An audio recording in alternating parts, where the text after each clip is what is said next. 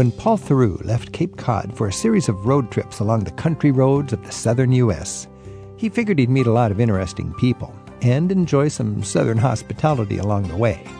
He didn't expect one topic that kept coming up, and that was the Civil War. It's as if the Vietnam War never happened and the Second World War never happened, but the Civil War is overwhelmingly present, and I think it's present because people feel defeated.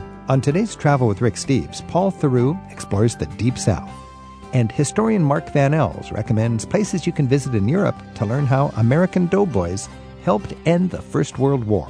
The most important American battle of all was the Meuse-Argonne offensive, which occurred just to the north and west of Verdun. This is where the American section was during the final so-called Grand Offensive at the end of the war.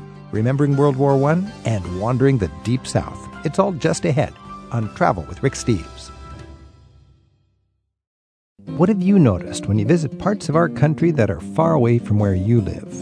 In just a minute, Paul Theroux tells us what a year's worth of wandering the country roads of the Deep South revealed to him about the USA. And later in the hour, historian Mark D. Van Els returns to Travel with Rick Steves to share more about the American role in World War I when the Doughboys joined the Allied forces in France back in 1917. Professor Van Els recommends places we can visit to better understand what they faced during what was called the Great War. Let's open the hour with author Paul Theroux. He recently published his 10th travel-themed book about his road trip discoveries in the small towns of Dixie. From the birthplaces of the blues and bluegrass to small towns that won't ever show up on anybody's top 10 lists, Theroux uncovers the convictions and the contradictions that help make the rural South feel a little foreign to a Yankee visitor. His book is called Deep South. Paul, thanks for joining us today. It's a pleasure to talk to you. You know, Paul, when I think about Paul Theroux, I'm thinking exotic, foreign, faraway destinations. This is your first book about the United States, isn't it? Yes, it is. And it's not really about the United States. It's really about a portion of the United States. A very coherent part of it that's not written about much in travel. It's mentioned a lot, and there's a lot of fiction about it. But it's a place that had always been in my mind. Mm-hmm. And it probably is the place in the country that feels more like a foreign country than any other place in the United States, I would imagine. Yes, it does seem remote. It seems different. It seems itself. And I'm thinking of the rural South, not the cities. So what states were you in generally? The Deep South, for me, begins in South Carolina. It's a day-and-a-half drive from my home on Cape Cod, a long day to Virginia, and then a day or so to South Carolina. South Carolina, Georgia, Alabama, Mississippi, Arkansas, and the northern part of Louisiana. And not cities. Nashville's a lovely city, Birmingham's nice, Tuscaloosa, Atlanta, they're all great. But I was in the rural areas, and the rural areas retain the southernness much more than the cities do. I had a sense reading through your book that it wasn't a list of great sights. It didn't seem like you had a sightseeing agenda. It was more meandering and getting to know the people. I've never been a sightseer. I avoided antebellum mansions and Civil War battlefields. I saw them, but I didn't write about them. To me, they didn't hold as much interest as what I think of as human architecture. I mean, the antebellum, the superfluous amplitudes of the great southern colonnaded house is wonderful. But when you talk to someone who has a story, there's a book. That's the essence of a journey, I think. By the way, when you say antebellum, that's architecture that survives from before the Civil War, is that right? Yes, there's plenty of giant. If you have slave labor, you can build a pretty big house. They were built by the slaves. And that did survive, and that might be on somebody's sightseeing list. But I can imagine when you're writing a book, the gold for you is finding conversations and getting to know people. And you must have had some moments where you thought, man, this is just rich for the book, and other moments that you thought, there's nothing here. How did you get people to open up and talk and really share and get intimate? Well, several ways. People don't open up in the States. We are very averse to personal questions. We are full of opinions. They'll tell you what they want to tell you. But when you ask the kind of question that you would ask the average Indian, Gujarati in India, or, a Kenyan, you cannot ask an American, how many children do you have? How much money do you make? Where do you work? Where do you live? They'll say, what are you writing a book? Are you from the government? You really have to make friends. And once you've kind of gained some trust, people will be forthcoming. I found the stories amazing. It's not so much personal history, it's national history. It's the way that people are involved in the civil rights movement in farming, in sharecropping, in poverty. I mean, the rural South is very poor. The cities don't show it. Go to Atlanta, you think, oh, this is a great place. Or Tuscaloosa, you say, this is wonderful. Go a few miles south of Tuscaloosa, maybe 15, 20 miles south of Tuscaloosa, and you're in the area of Let Us Now Praise Famous Men, that James Agee book from late 1930s. And it looks much the same. There are plenty of well-wishers, plenty of people trying to help out there and with housing and welfare. But the city, or the town of Greensboro, Moundville, are still locked somewhat in the 1930s, and the houses still stand. They're very poor. There's not much work. Same is true of Mississippi, up Highway 61. So your question is, how do you get to people to talk to them? I hang around. Don't look like a tourist. Don't presume. It's not a TV show where you show up and stick a microphone in their face and say, I got a camera here. Will you talk to me? It's much more oblique way of showing up, and might mean just sitting around and shooting the breeze for a day or two or longer.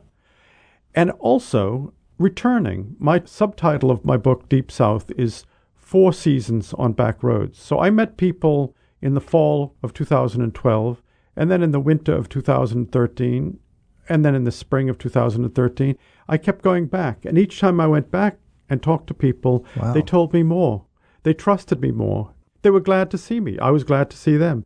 It's not like taking a trip through Angola where you see people once and you write about how awful the place is and then move on. It's not like that at all.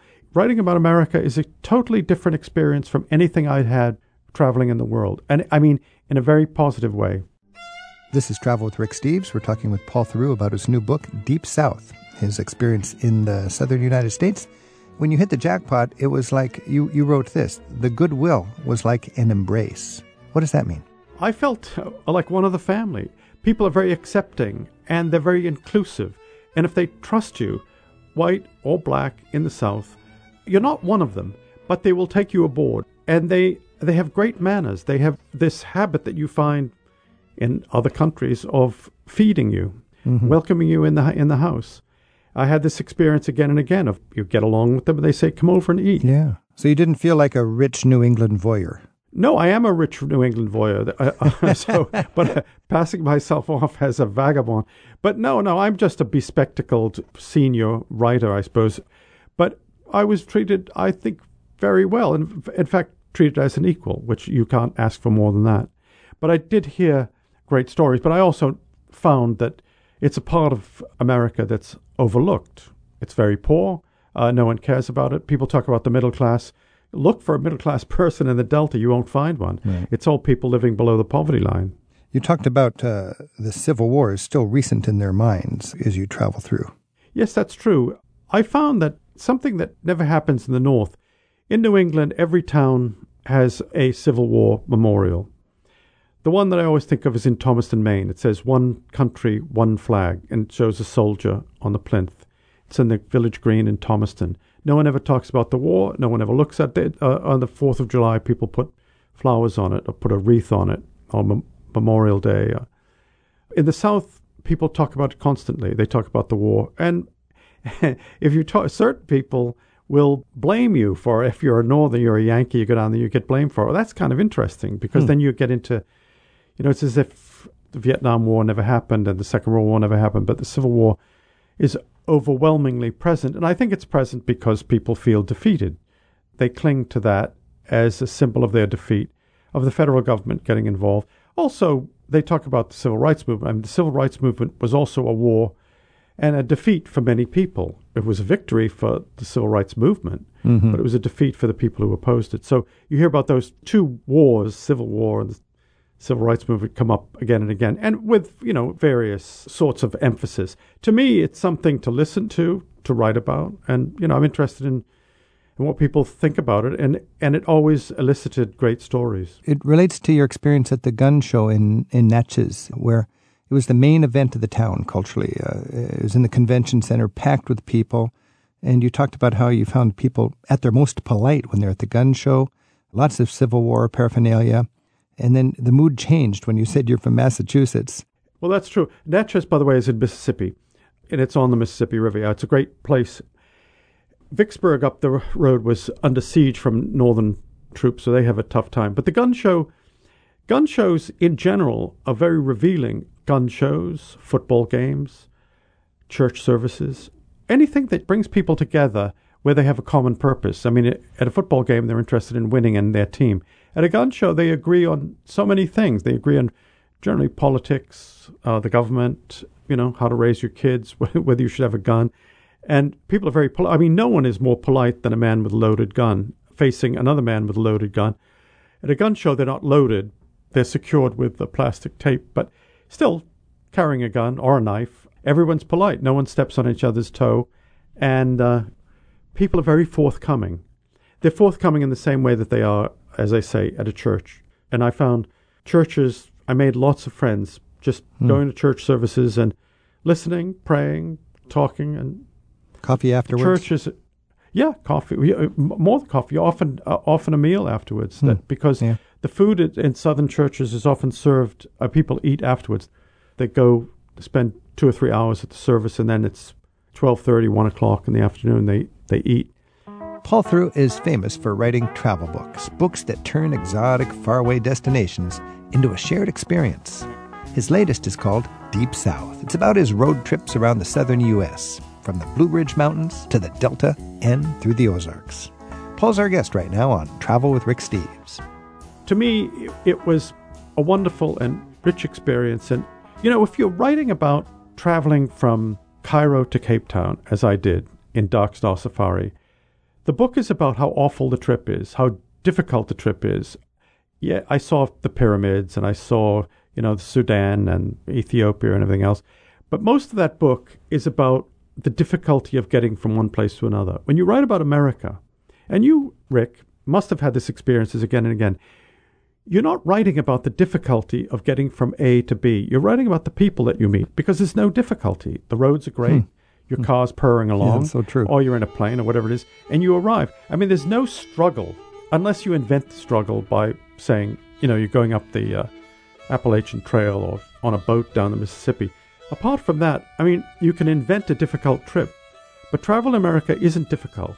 In fact, anyone can get in a car and do my trip. And I urge people who are listening to this, maybe read the book, get a good itinerary, and you find some great restaurants and some nice people. Take me back to the place where I first saw the light. To that sweet sunny south, take me home, where the mockingbird sang me to sleep in the night. Oh, why was I tempted to roam? There's more with Paul Theroux and the journeys he highlights in his book Deep South in just a minute on Travel with Rick Steves. We're at 877-333-7425. Later in the hour, we'll explore sites you can visit to remember the American contributions to the First World War in Europe. This is Travel with Rick Steves. We're talking with Paul Theroux, and Paul's newest book is Deep South, the story of his experience meandering on a road trip, coming back 4 different seasons, and getting to know the people. Paul, it's so interesting, this whole football, church, gun show, opportunity for people to gather together. And you talked in your book how if you kind of go to the mood in the gun show, it's not about guns. It's about people getting together. You mentioned a beleaguered sort of gang of people, weakened with their backs against the wall, dealing with getting over a lot of humiliations. Talk a little more about that. The humiliation is, a lot of it is having lost the Civil War, but it's also the federal government becoming involved in their lives, in state laws. The Civil Rights Movement was a lot about how the federal government sent troops to integrate schools. It happened at the University of Mississippi. A lot of the people in the South feel that the federal government has no right to tell them what to do. Mm-hmm. They said, William Faulkner said this. Now, William Faulkner is a very fair-minded person, but he objected to the federal government becoming involved when James Meredith was having problems with the University of Mississippi. Faulkner didn't help him. Faulkner said, we'll do this in our own time, in our own way.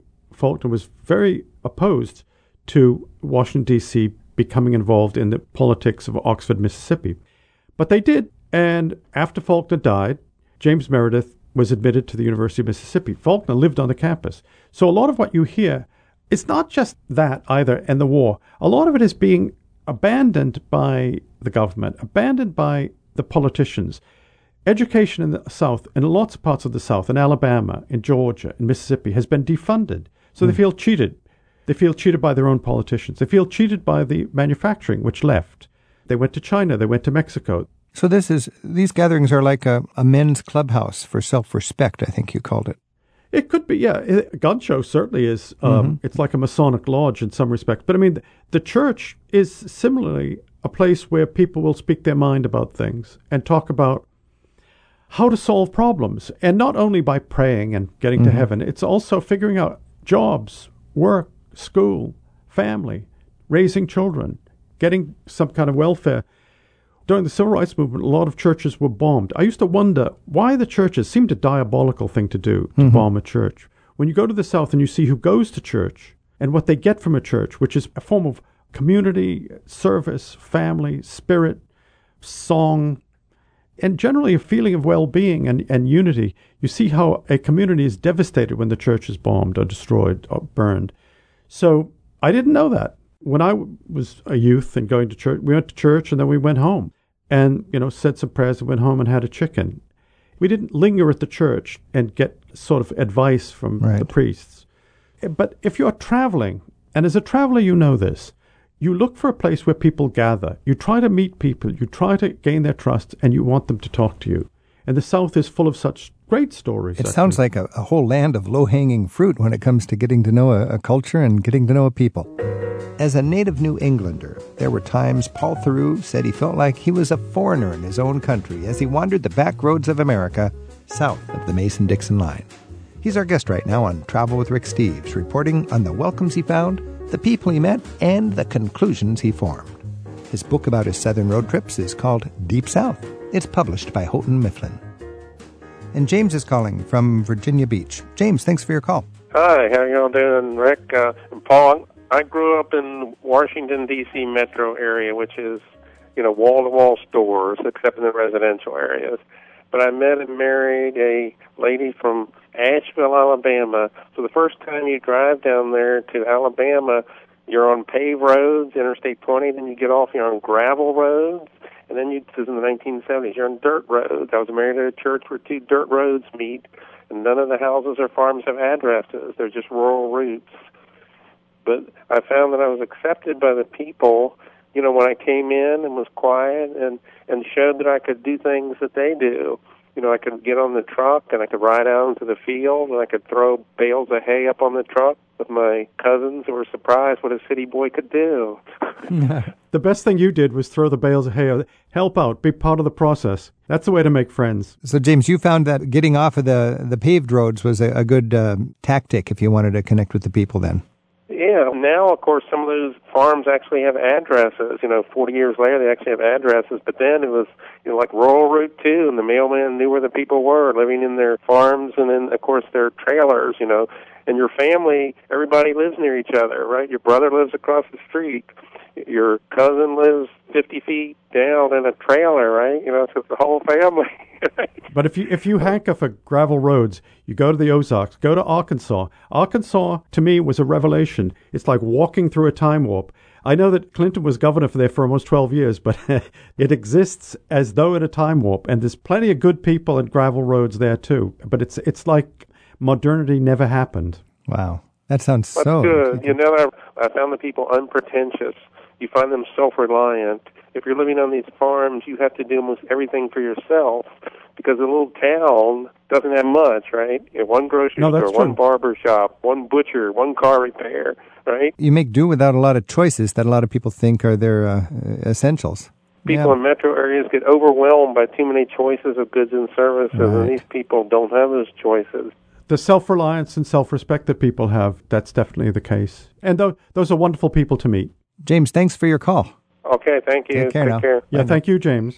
This is Travel with Rick Steves. We're talking with Paul Theroux. His new book is Deep South, about his meandering road trip through the southern part of the United States. Paul, you talk about how you approached the town of Allendale, and it reminded you of Doomsday. What was that like coming into Allendale, and how did that represent the region? Route 301 used to be the great north-south route to Florida, was displaced by Interstate 95. So everything along 301 the gas stations, the stores, the motels were suddenly obsolete. No one needed them anymore. And so the towns all along 301 died. Allendale seemed to me to epitomize what happens when a place is forgotten or left aside. So 95 it might be 35, 40 miles east of it. Everything along 301, and especially in Allendale, big restaurants that are decayed, gone. Looks like the end of the world. It says lobster on it, or elite interstate, whatever. Or you wrote about businesses where the sign says a closed business, where it says went to Mexico. Oh, there's that too. Yeah, those are aspects of America that you find in rural areas. Of course, some cities are struggling. Detroit struggles, but there's so many places in the South. The small towns are losing population, losing business, and are kind of below the radar. For me, driving south from Atlanta was really a culture shock situation. I couldn't imagine the contrast I saw from Atlanta to towns in the south of Georgia. But I should say quickly that in every town that you come to, if a town looks like it's failing, there will be someone or a group in that town trying to revive it or doing some sort of outreach. There's an organization called Allendale County Alive. It's in Allendale, run by a man called Wilbur Cave. Wilbur Cave works every day trying to help people fix their roofs and get them out of trouble and get them fixed up with a mortgage or some sort of help, repair work, leaky pipes, whatever it is. Wilbur's there, Wilbur and his team. So you look at Allendale and say, this place, great contrast, it's having a hard time.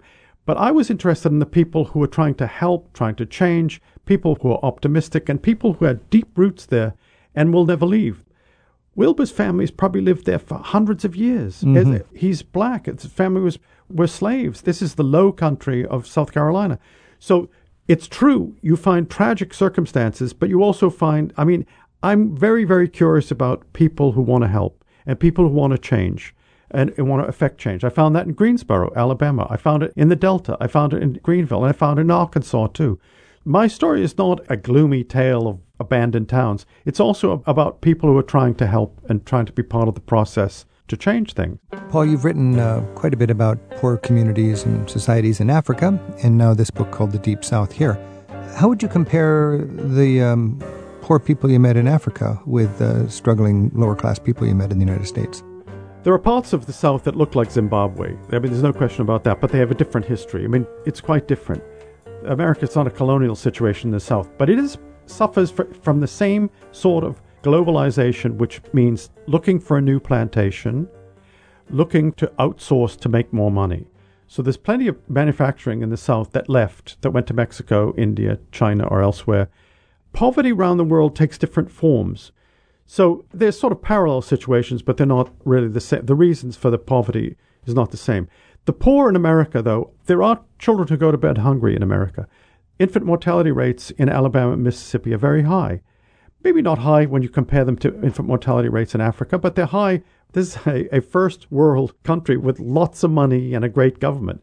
The idea that infant mortality and access to medical care should be an issue in the South is a cause for concern. That's, part of the book. But I must say, I love driving in the South. I love the landscapes. I liked reading the books about the South. I like Southern literature, Faulkner, Flannery O'Connor. I like the music. So it's much more than a book about people struggling and people in poverty. You wrote about just the pure joy of road tripping and just talked about road candy sliding all over your car. Yeah, the zen of driving. I don't think there's another country in the world where you can get in a car and drive 600 or 1,000 miles. One day I drove 1,000 miles home from South Carolina to Cape Cod, Massachusetts. It took me, a lot of hours. At the end of it, I was in a sort of zen state. But no country in the world has our roads. Anywhere you go in America, virtually everywhere you go, if there's an interstate or a road, you'll find at the end of the day a motel, a restaurant, and kind of interesting people. Yeah. You can't do that in Russia. You can't do it in India. You can't do it in Brazil. There's roadblocks. In India, there's an elephant in the road. In Russia, the roads run out. It's gravel, or there's a hassle, or there's a roadblock. In Europe, it's one language after another. In America, we have this tremendous freedom to travel from one place to another. And it's a very liberating sense that you have when you're traveling in the States. If you don't have to get on a plane, you don't have to go through the TSA, you just get in your car and go. As you've discovered from your hometown, just the diversity. You drive for a few hours and you have cultural diversity to enjoy as well. Yes, it's true. Travel should be an experience of liberation. You should feel liberated and enlightened when you travel. And unfortunately, when we travel, we go to the airport, we're asked a lot of questions, you take your shoes off, you go through metal detectors. The travel experience is diminished by the intense scrutiny that you get from security people. I understand why it happens, but it doesn't happen when you're in your car, traveling from Cape Cod to Allendale, South Carolina, or Tuscaloosa, or Greenville, or to Arcola, Mississippi, or up there to Harrison, Arkansas. It doesn't happen. You just get in your car. It's like a classic flying carpet. That's really wonderful. Good case for a road trip. Paul Theroux is a thoughtful traveler. He said tourists don't know where they've been, and travelers don't know where they're going.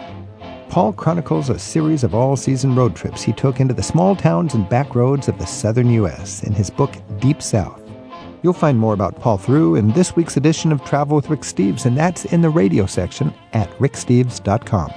Our phone number is 877-333-7425, and Roy's calling in from Cheyenne in Wyoming. Thanks for calling, Roy. Yeah, I just wanted to say that getting off the beaten path helped me have a very interesting experience in the Deep South, too. There was a Civil War surplus store in Kennesaw, Georgia, which is around Atlanta. And in that store, the guy was packing a gun, and he looked like Stonewall Jackson. He thought he was actually, I think, the reincarnation. And he had some very interesting attitudes about race. Why don't we just say that he had memorabilia that he was selling and displaying that honored, I guess, the segregation period, the Jim Crow statue period, things like that. But here's what the irony is.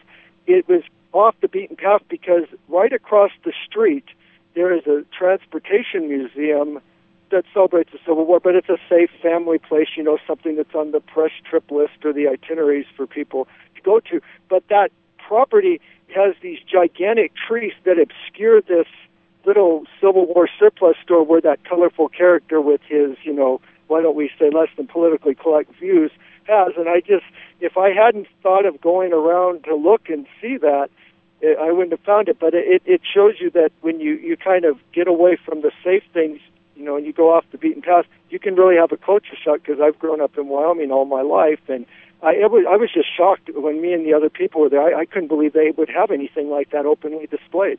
Yeah, when you're off the beaten track, you hear a lot of amazing tales. I mentioned Harrison, Arkansas.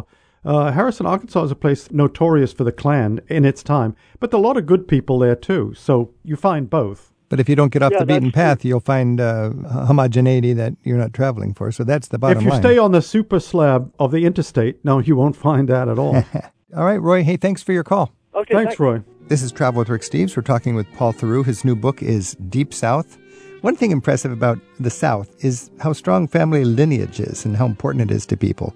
In the North, people don't really, brag about where their family goes back to quite so much, I've found. That's partly true, although, I come from New England, and people often talk about their pedigree in New England. Maybe that's a West Coast thing then, yeah. Oh, yeah, definitely a West Coast thing. There are family names in New England, and people claim long pedigree. But in the South, that's true, too. A lot of towns in the South are named after people. They're named after families. So the roots go deep. What's really not taken account of in the South, in America generally, is there are parts of the states where people have as hermetic, as deep root and existence, as isolated as people in the Punjab in India or people in Western Kenya, but established in the same way that rural communities in other parts of the world are established. It's not as though everyone's interchangeable in the States. And one of the lessons of the South you find is that you need to respect the traditions of a place. You need to respect the customs, the habits, and they do have them. The rural South is an established place with its own rules, its own culture. When people come from the outside, they don't always get that. They think, I'm in America, this is a land of immigrants. Well, a lot of people in the South don't have a story of immigration. They have a story of slavery, or they have a story, but they don't remember where, when their relatives came. And it's something that needs to be respected. You're right. We think as Americans, we just kind of believe we're a mobile society and we are this melting pot, but there is not that mobility in the South quite so much, and it might explain some of the pride and some of the deep roots. And you can find that in different dimensions of society when you visit as a traveler. That's definitely true. And I also think that one of the positive things that came out of my trip was that people look for, the real America. I didn't really understand America, where it's been, where it is now, and where it's going, till I visited the South. And I found there is an idea of America. There's something that exists there. There's an eternal idea. It's about more than the Civil War and more than the South. It's about people with a permanent allegiance and with a sense of giving service. The South is full of people who join the army. One of the way out of a poor town in the South is to join the military, men and women. They join up, they fight, and they die. And it takes great patriotism to do that. So the patriotism that I saw in the South, the sense of America, was something that was a great reward for me. And I found it on the back roads. So when you think of what ties the South together as a rich culture, we've got many dimensions that have come out of this conversation. We've got the deep roots, we've got the Civil War heritage, we've got the culture of service, we've got people staying together because they need each other, because there's not the affluence or the many different options and opportunities. It really is understandable that it is a tight-knit and proud slice of America. It is. And also, something that you might mention is struggle. People have struggled. They've struggled to get a life. They've struggled against each other. They've struggled together. And this sense that they know each other very, very well, better than any outsider could know them. So that the struggle, too, is something that binds them. A lot of people were enemies that are now friends. Would that go across racial lines, Paul? Yes, it does. That would be very interesting, to come out of that struggle to realize we've got a lot in common. That's exactly what you find. It's what you find. They realize that it's a common pursuit, that this is how America was made, by people joining together to make something. What a beautiful revelation and a good excuse to take a road trip into the Deep South. Paul Theroux, thank you very much for sharing with us a misunderstood and underrated corner of our fascinating country. And it's all covered in your book, The Deep South. Thank you, Rick, and good traveling. Happy travels. The history of the First World War can turn up in some of the most unexpected places. Up next, we explore the American role in World War I and some of the sites where you can remember and pay tribute along with the Europeans on their own home turf. This is Travel with Rick Steves. If you ever get to visit any of the important battle sites of World War I in Europe, you won't hear many American accents among the visitors. Few Americans know much about the history of the war to end all wars and the American role among the Allies. But when the American doughboys joined on the front lines of World War I in Europe in 1917 and 18, it was America's first large-scale military action overseas. Mark D. Van Els wants you to know the stories of the American soldiers who fought in the bloodiest battles the world had ever seen 100 years ago. He researched the letters of soldiers and eyewitnesses, and he's written America and World War I, a traveler's guide. Professor Van Els, welcome. Thank you for having me. Now, when you have a great war, a great event, and there's many anniversaries of that great event, but the centennial of a great war is unique because it's the first great, marking of that event where the people who fought it are no longer here, and there's no living memory of that war. So that makes the centennial a little bit different than 50 years later. As we think about the centennial of World War I know from reading your book that you're passionate about this. How can we, in our travels, design our sightseeing so that we get a more vivid understanding of it? Can you just give us a little primer? First of all, let's talk about World War I related sites right here in the United States. There are lots of them. Some are fairly well marked and some are not marked at all, and there's lots of things in between. There were, for example, 32 different training camps across the United States, from Fort Lewis, Washington, what's now Fort Lewis, then known as Camp Lewis, Washington, to Camp Devens in Massachusetts. And that's where they turned raw recruits and draftees into soldiers.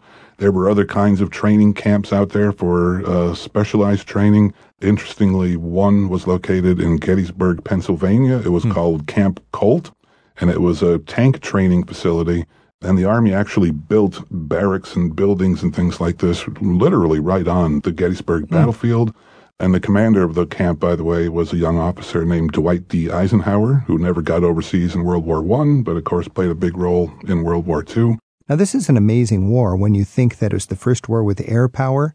It was 50 years after the Civil War.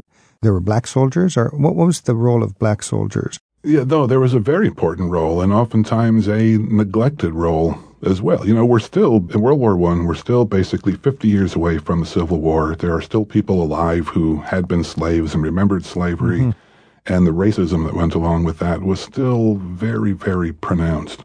So in World War I, we need soldiers. African Americans were oftentimes willing to volunteer, and many clamored, in fact, to get into the Army. The Army wasn't sure that they wanted African American soldiers.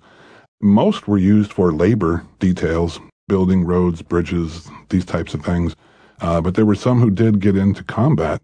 The U.S. Army, in fact, was very reluctant to put African American soldiers into combat, tended to give them low-grade officers. They had white officers who tended not to be that good, frankly, to begin with, and so the results were perhaps predictable.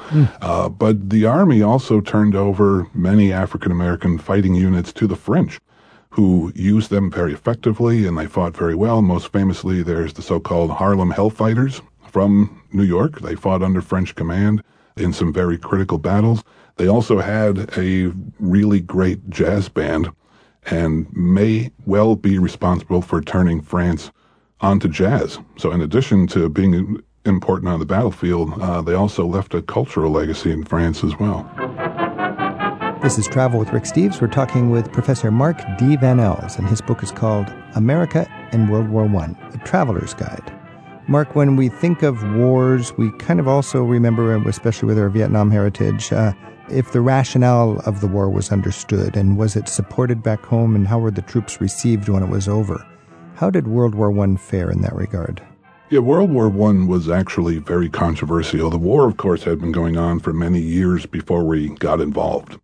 And Americans could pick up a newspaper and read about Verdun and the Somme and think, I don't want to send my boy into that. So it was actually a big debate among Americans. Should we side with our allies, Britain and France? Should we just stay out of it? Isolationist sentiment in America was much stronger back in these days. But public opinion did eventually come around to joining the war. I mean, there were episodes, for example, like the sinking of the Lusitania. That happened in 1915, and we don't get involved until 1917. But that was sort of the Pearl Harbor that got us involved, wasn't it?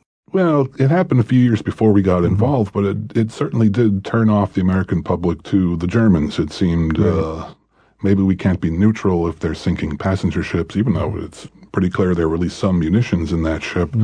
It damaged the way Americans viewed Germans. It made it harder for more Americans to feel neutral. But also there were problems along the Mexican border. The situation was we were neutral, but we were supplying Britain and France with goods. So Germany had a rationale. In their mind, sure. They tried to stop that trade coming from America to the Allied ports with their U-boats, their submarines, sinking American ships. Americans are beginning to lose their lives. And when the German submarine campaign intensified in early 1917, that helped lead many Americans to the conclusion that we had to go to war with Germany. Your book is subtitled A Traveler's Guide to World War I. And when you go to Europe, there's all sorts of powerful war museums. I know the War Museum in Vienna is great. The Imperial War Museum in London is arguably the best in the area. You've got the wonderful military museum in Paris at Les Invalides near Napoleon's tomb. Just outside of Paris in Meaux, M-E-A-U-X, is an impressive new war museum about World War I. But talk a little bit about battlefields and where we can get the best sense of the trench warfare and so on. In your mind, where are the most evocative battlefields from World War I that we might want to work into our itineraries? Well, if you want to know about the American experience specifically, I guess I could mention three basic places. Around the area of Château-Thierry, in the summer of 1918, the Americans were very much involved in helping to blunt a German offensive in that area. There's a very large and beautiful war memorial near Château-Thierry. Nearby is the famous battlefield at Belleau Wood, where the Marine Corps basically became famous. Right near the Belleau Wood battlefield, right adjacent to it, is an American military cemetery containing many of the casualties of that battle. It's called the Aisne-Marne American Cemetery. Just across the street from that, by the way, is a chapel built by American veterans of the 26th Division. It was a New England National Guard unit, so it's sort of a memorial to some of the soldiers from New England. In the church, you'll find lots of stained glass with Franco-American themes. You can find French explorers, and there's a stained glass of the Marquis de Lafayette and George Washington next to each other, a doughboy and a poilu, which is a nickname for a French soldier. So that's actually a very interesting place right nearby there. And there was two other battles that had a particularly strong association with Americans? Yes, everyone knows Verdun in eastern France, but not far from Verdun are two places where American soldiers had their biggest offensives of the war. Just to the south and east of Verdun is a place called Saint-Mihiel, which in September of 1918 was the first significant American offensive of the war. It was sort of a lost part of the front, and the Americans pushed the Germans back several miles, and you can find some memorials there. There's a very large colonnade on a hill, for example, called Mont Sec. Gives great views of the battlefield. And near a place called Thiaucourt is the American cemetery. It's called the Saint-Mihiel Cemetery, but it's actually several miles away from the actual city of Saint-Mihiel itself, which has some particularly good architecture and sculpture there. And then the most important American battle of all was the Meuse-Argonne offensive, which occurred just to the north and west of Verdun, between the Argonne Forest, which is a very thickly wooded area, and the Meuse River. This is where the American section was during the final so-called Grand Offensive at the end of the war, a particularly bloody battle. It was a difficult environment to operate in. There were hills, and of course the woods of the Argonne Forest were very difficult. They had to cross ridge lines and hills and things like this. That's where America suffered most of its casualties, but it was also America's biggest battle of the war. America's largest World War I cemetery is near a village called Romaine. There are 14,000 Americans buried there. And at a place called Montfaucon, that my French isn't that good, there's a very large colonnade which gives an observation point over the entire battlefield area. It's really quite spectacular and maybe the most sacred American ground of the First World War. So all of these battlefields and memorials and cemeteries and so on, I guess most of them are in the vicinity of Verdun, which is between Paris and the German border. Very easy to explore around there and find sites just off the road that just are so evocative that really you can feel what it must have been like back then as right. Bombs turned it into a lunar landscape. And those were some tough French words that you brought up there, so we'll be sure to have those names in the show details on our website in the radio section at ricksteves.com. You mentioned cemeteries, and I know from my World War II sightseeing that a lot of times the enlisted men would be buried in Europe and the officers' bodies would have the option to be sent home, and the families of the officers said the officers would prefer to be buried with their men in Europe where they fell. What is the story with the American casualties from World War I, 55,000 or so? Were they mostly buried in Europe or were they shipped home? Yeah, families had an option. They could either bring their loved ones home at government expense and have them buried in their home communities. They could have them relocated to an American military cemetery overseas. I mean, there were little battlefield cemeteries all over the place, so they were sort of consolidated into one place. You could have your loved one buried there. Or the third choice was to simply leave them where they were. Most people opted to bring their loved ones home. Many stayed in the cemeteries overseas, but you can still find overseas little towns where you can find one or two American soldiers still buried overseas because the family decided to keep them there. It was a military buildup on a scale the world had never seen. Our guest right now on Travel with Rick Steves is a history professor for the City University of New York. Mark D. Van Els reminds us of the people who changed the map of Europe during the First World War. In his book, America and World War I, A Traveler's Guide, he recommends battlefields and monuments that we can visit today. His website is markdvanels.com, spelled V-A-N-E-L-L-S. Our phone number is 877-333-7425, and Rick's calling from Tucson, Arizona. Rick, thanks for your call. Hi, guys. How are you? Doing good. Do you have a comment for Mark? Yes. We had an opportunity a few years ago to go out to Giverny, and while we were there, we spent a day going out and driving and finding some of these World War I sites, these little villages that many of them had almost been destroyed, and reading the plaques and the histories and all the issues, how that's still, I think, pretty close to the surface for many of those French villages. I most was interested in that I had a great aunt who it turned out had been a nurse just behind the front lines in World War I at what would have been the precursor of what we saw on TV, the old MASH units.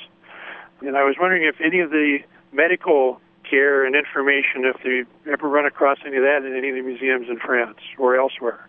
Yes, there are some historical markers at some of the old hospitals, for example. Just outside of the city of Saint-Nazaire on the west coast of France is a town called Savenay. And this used to be a big American military hospital. It began in a schoolhouse, which is still there, and there's a plaque on the front of the schoolhouse noting the American military presence there. And then the hospital grew as time went on. And outside of town, the hospital grew so big that they actually had to build a dam to get fresh water for the hospital and other American units in the region. So you can still find some of the remnants of these hospitals there. There are other places across France as well where there were hospitals. Some are marked by markers, some are not. I mention them in my book, but there were several hundred American hospitals of various kinds or another across France, Britain.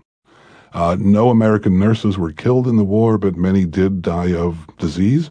There is a cemetery outside of Paris called Suresnes, and there you find American nurses buried in other places as well, but there in particular, because Paris had lots of hospitals and these sorts of things, you can find American nurses who died of disease buried there as well. Nurses weren't, there was sexism in the military too. So nurses had an officer's rank, but they oftentimes didn't get the respect of soldiers, and so they were in kind of a gray area militarily. Mark, you point out that, 55,000 Americans died in combat in World War I. More than that even died because of disease out in the battlefield. And I know in the Civil War, more people died from disease among the soldiers than actual combat. The Union managed to have a better system of hospitals, and that was actually a kind of a military tool to keep your soldiers alive from disease. That is a major thing, isn't it? How you're able to combat disease. You can lose as many people by doing poorly in that as you could by doing poorly on the front. Oh, absolutely. Now, by the early 20th century, of course, people had a better idea of how diseases were spread, better ideas about sanitation. So when they build camps, they think about, where's the waste going to go? And basic things like that. Medicines help people to survive diseases. And even soldiers injured on the battlefield, surgical techniques and these sorts of things allowed many people to live who would otherwise have died of their wounds. So medical care was much better. Had it not been for that great influenza epidemic, World War I would have been the first time where more soldiers were killed in battle than died of disease. That title goes to World War II instead. It's interesting. A lot of the kinds of injuries that an army has to deal with are determined by the technology of the age. I was reading that after the Iraq War, or during the Iraq War, there's more head injuries because body armor was so good. Can you draw any conclusions of the kind of injuries that people dealt with, or the kind of, disabilities people lived with after the war? What was the character of the weaponry and so on of World War I? Yeah, there were innumerable ways to be killed. It's hard to generalize about that. I guess I could say that more soldiers were able to survive their wounds. The general ratio was that for every one soldier killed, 2 would be wounded. So there are more soldiers coming home with medical disabilities like that, losing limbs, diseases acquired in the military like tuberculosis. But World War I also introduced us to the term shell shock, which we now refer to today as post-traumatic stress disorder. That too had been part of warfare for a very long time. It wasn't necessarily new, but World War I did seem to play very heavily on the minds, and more people survived combat, and so you begin to, and there were more people in the military as well, and these were mass armies. Basically every young man in Europe and a good number of young men in America were actually in the military, so the psychological impact of war is going to be more pronounced. So it became part of the American conversation, came back briefly at the end of World War II, and not till the Vietnam War did we really recognize this as a fact of war. Rick, that's interesting for your future travels, I think. It's great information to have, and I'm sorry I didn't ask my great aunt more. She, showed me the pieces of shrapnel that come through the tent as they were operating, and I wish I would have asked more questions because it's a fascinating subject.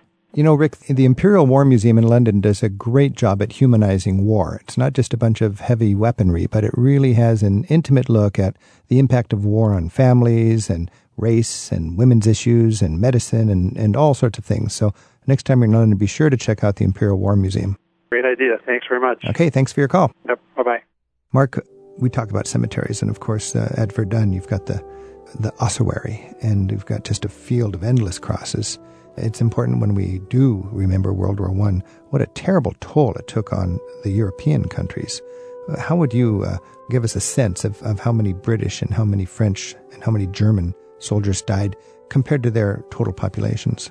Yeah, they lost people in the millions, and especially of that generation born in the 1890s in France and Germany and places like this. I mean, literally 30% or more of young men were killed. So imagine 30% of your high school graduating class not coming back. I mean, so the demographic impact was just absolutely tremendous in a way that, we Americans today can't really conceive of. Professor Mark D. Van Els and the book America and World War I, A Traveler's Guide, thanks so much for helping us be mindful of World War I a century later. Oh, my pleasure. Travel with Rick Steves is produced at Rick Steves Europe in Edmonds, Washington by Tim Tatton with Sarah McCormick and Isaac Kaplan-Woolner. We get website support from Andrew Wakeling. Our theme music is by Jerry Frank.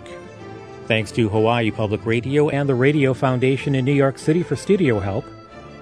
You can listen again on demand and find guest information and the details for each week's show. It's updated weekly in the radio section of ricksteves.com. Join us again next time for more Travel with Rick Steves. Rick Steves teaches smart European travel. At ricksteves.com, you'll find an archive of interviews from his radio show, free audio tours of Europe's top sites, a monthly travel newsletter, and a world of information to help you turn your European travel dreams into smooth and affordable reality. To gear up for your next European adventure, begin your trip at ricksteves.com.